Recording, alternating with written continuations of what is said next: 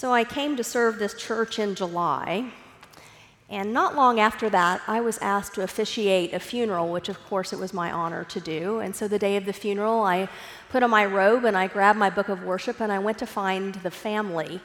Now, somebody told me that the family was in the bride's room. But here's the problem. I hadn't been here that long, and this is a really big campus, and I wasn't sure exactly where the bride's room was. So I thought for a moment, and I thought, it's got to be in the west wing. So I came in those doors, and I walked right here where all of the people for this funeral were gathering to worship, and I went through those doors, and I went into the west wing, and I wandered around in there, opening one door after another, looking for the bride's room, with no luck because the bride's room isn't over there. So then I came back through those doors, and I walked in front of everybody again, and I went through these doors over here. And then I went into this area over here where the children are, and I wandered around in there, opening one door after another, looking for the bride's room, with no luck because that's not where the bride's room is either. So I thought, I must have missed him in the west wing. So I came back in that door, and I walked in front of everyone again, and at this point, people were starting to stare. It was interesting, I'm sure, to see the pastor bouncing back and forth like a ping pong ball in front of the whole church. So I went back through these doors, and I wandered around in there again, and of course, never opened the door to the bride's room because it's not there. I came back in again, and then I stood there, very confused, and thought, where is the bride's room?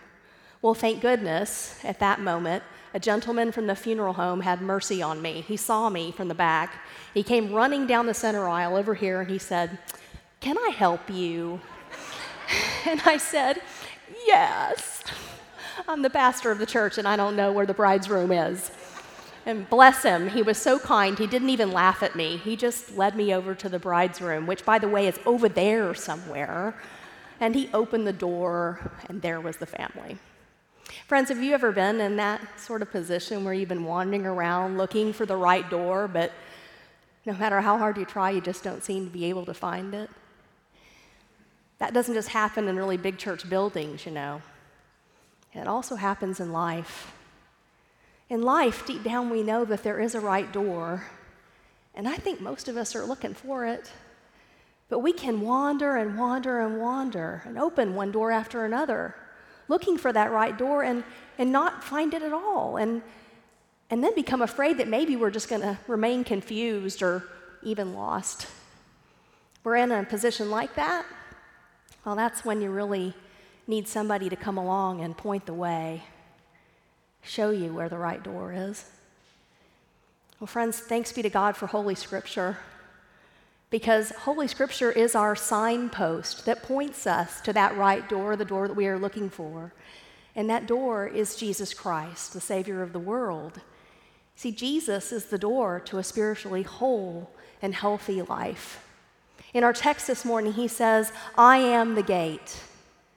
Whoever enters by me will be saved and will go in and out and find pasture."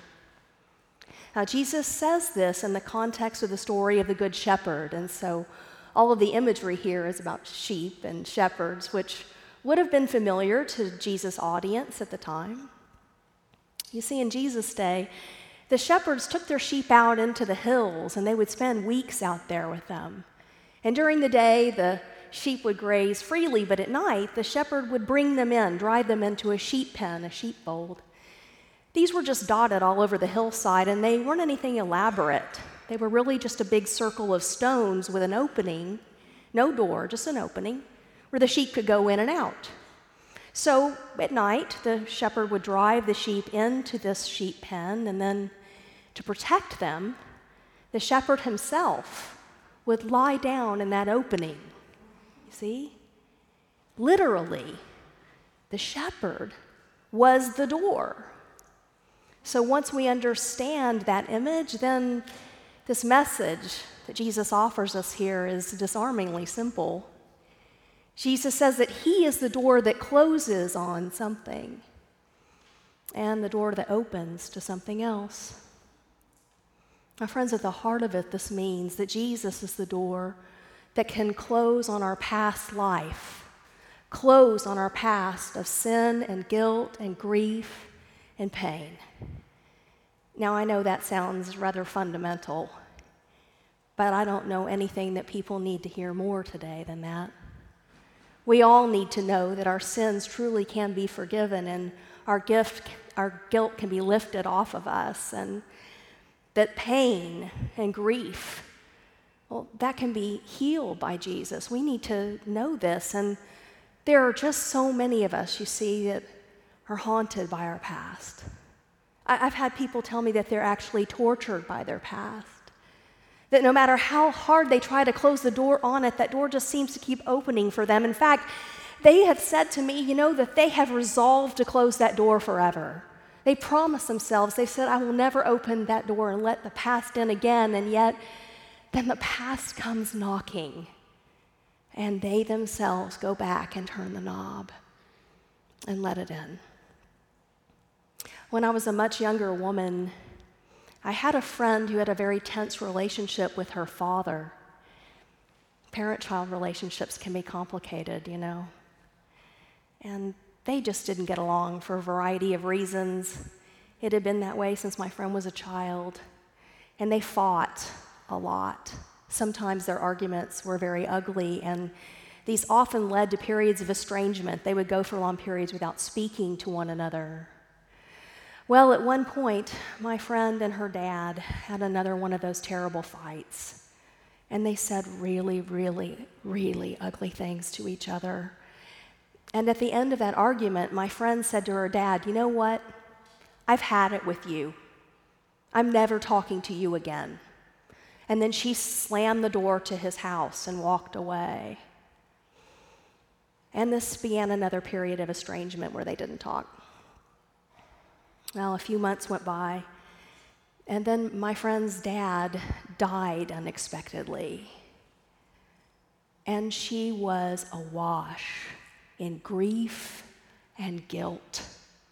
She just could not get over the fact that the last time she saw her dad, they'd had this terrible fight, and she could not forgive herself for the fact that the last words she said to her dad were ugly ones, that the last thing she ever said to him on this earth was, I'm never speaking to you again, and that turned out to be literally true. She struggled and struggled and struggled with this and kept trying to put it behind her, kept trying to find some sort of closure. She kept trying to shut that door, but she couldn't keep it closed. She would go back and open it up herself again and again and again. As long as I knew her, she would do this. I was with her many times in small groups where she would bring it up and sort of confess this to everyone, trying to process it, I think, to get that closure and to keep the door closed. But despite her best efforts, she just couldn't get there. Friends, does this sound familiar to you? Have you ever done something that you regretted and then you've revisited it over and over and over and over again? You haven't been able to close the door on that past event and move on. You tell yourself that you will, and that you yourself run and open it up, let the past back into the room with you. It's a common thing. So many of us are trying so hard to shut the door on things and find that we can't do it. There are people right now who are trying so hard to shut the door on pain and grief, things like abuse and divorce and death. There are people right now who are trying so hard to shut the door on sin and guilt, on past mistakes. Sometimes, friends, we look at our past and we see wasted opportunities or bad habits that cost us dearly, and those bother us and bother us. We cannot shut the door on that.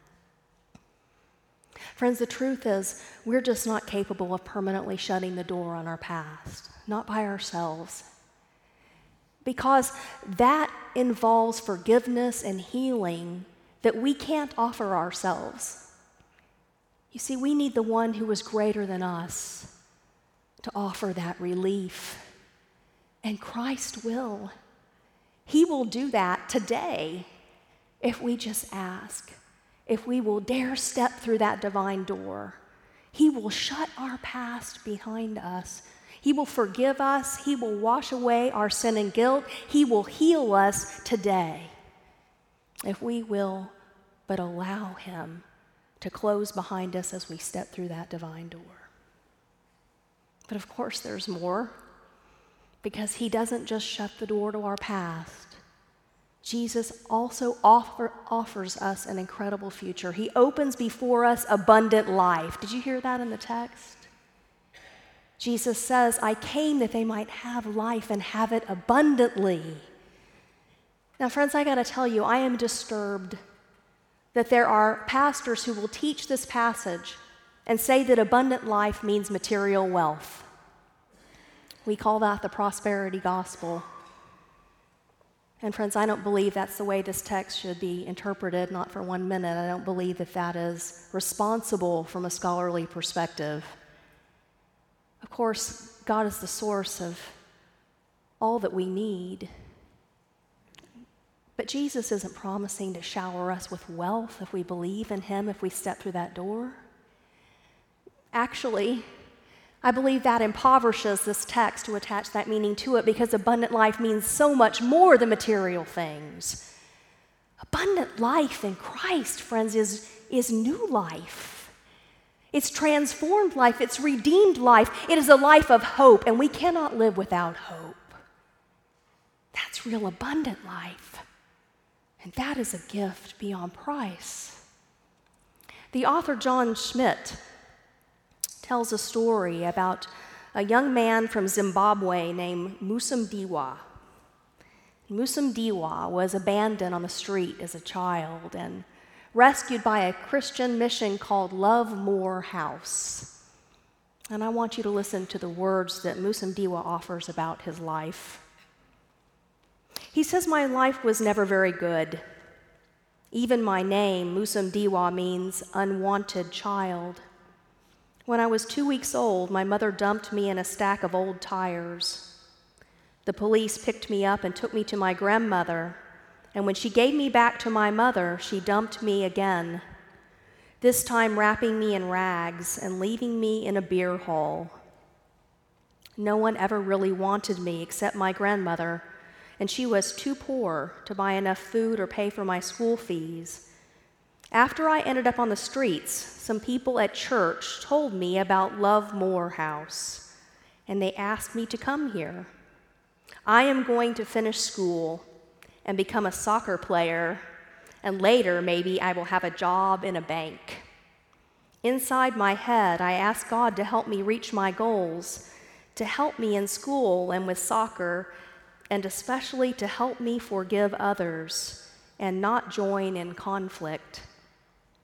I think that God is giving me another name, Amen, which means someone good.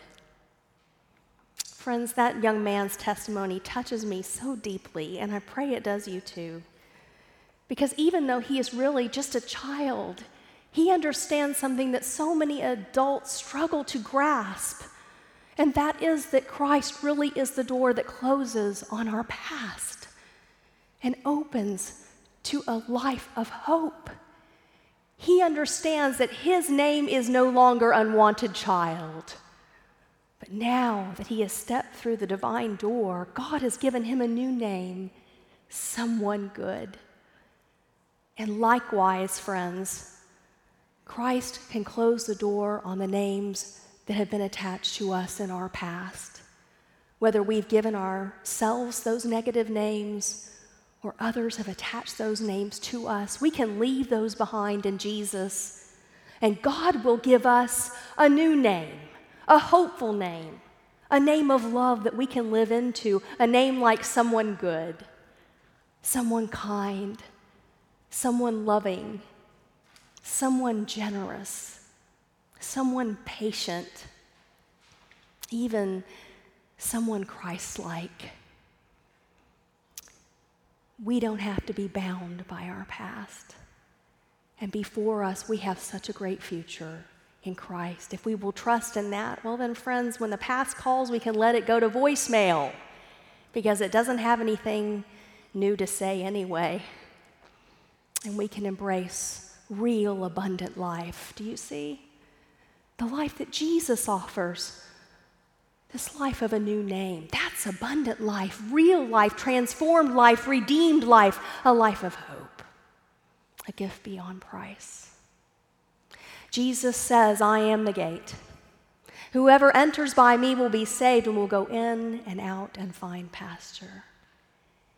He really will close the door on your past and open up to a life that is truly abundant, friends. You don't have to spend your whole life wandering around trying to find the right door, because he's right here.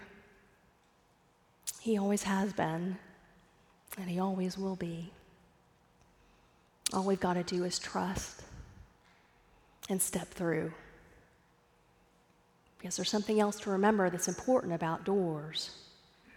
They don't mean much unless we use them. Will you pray with me?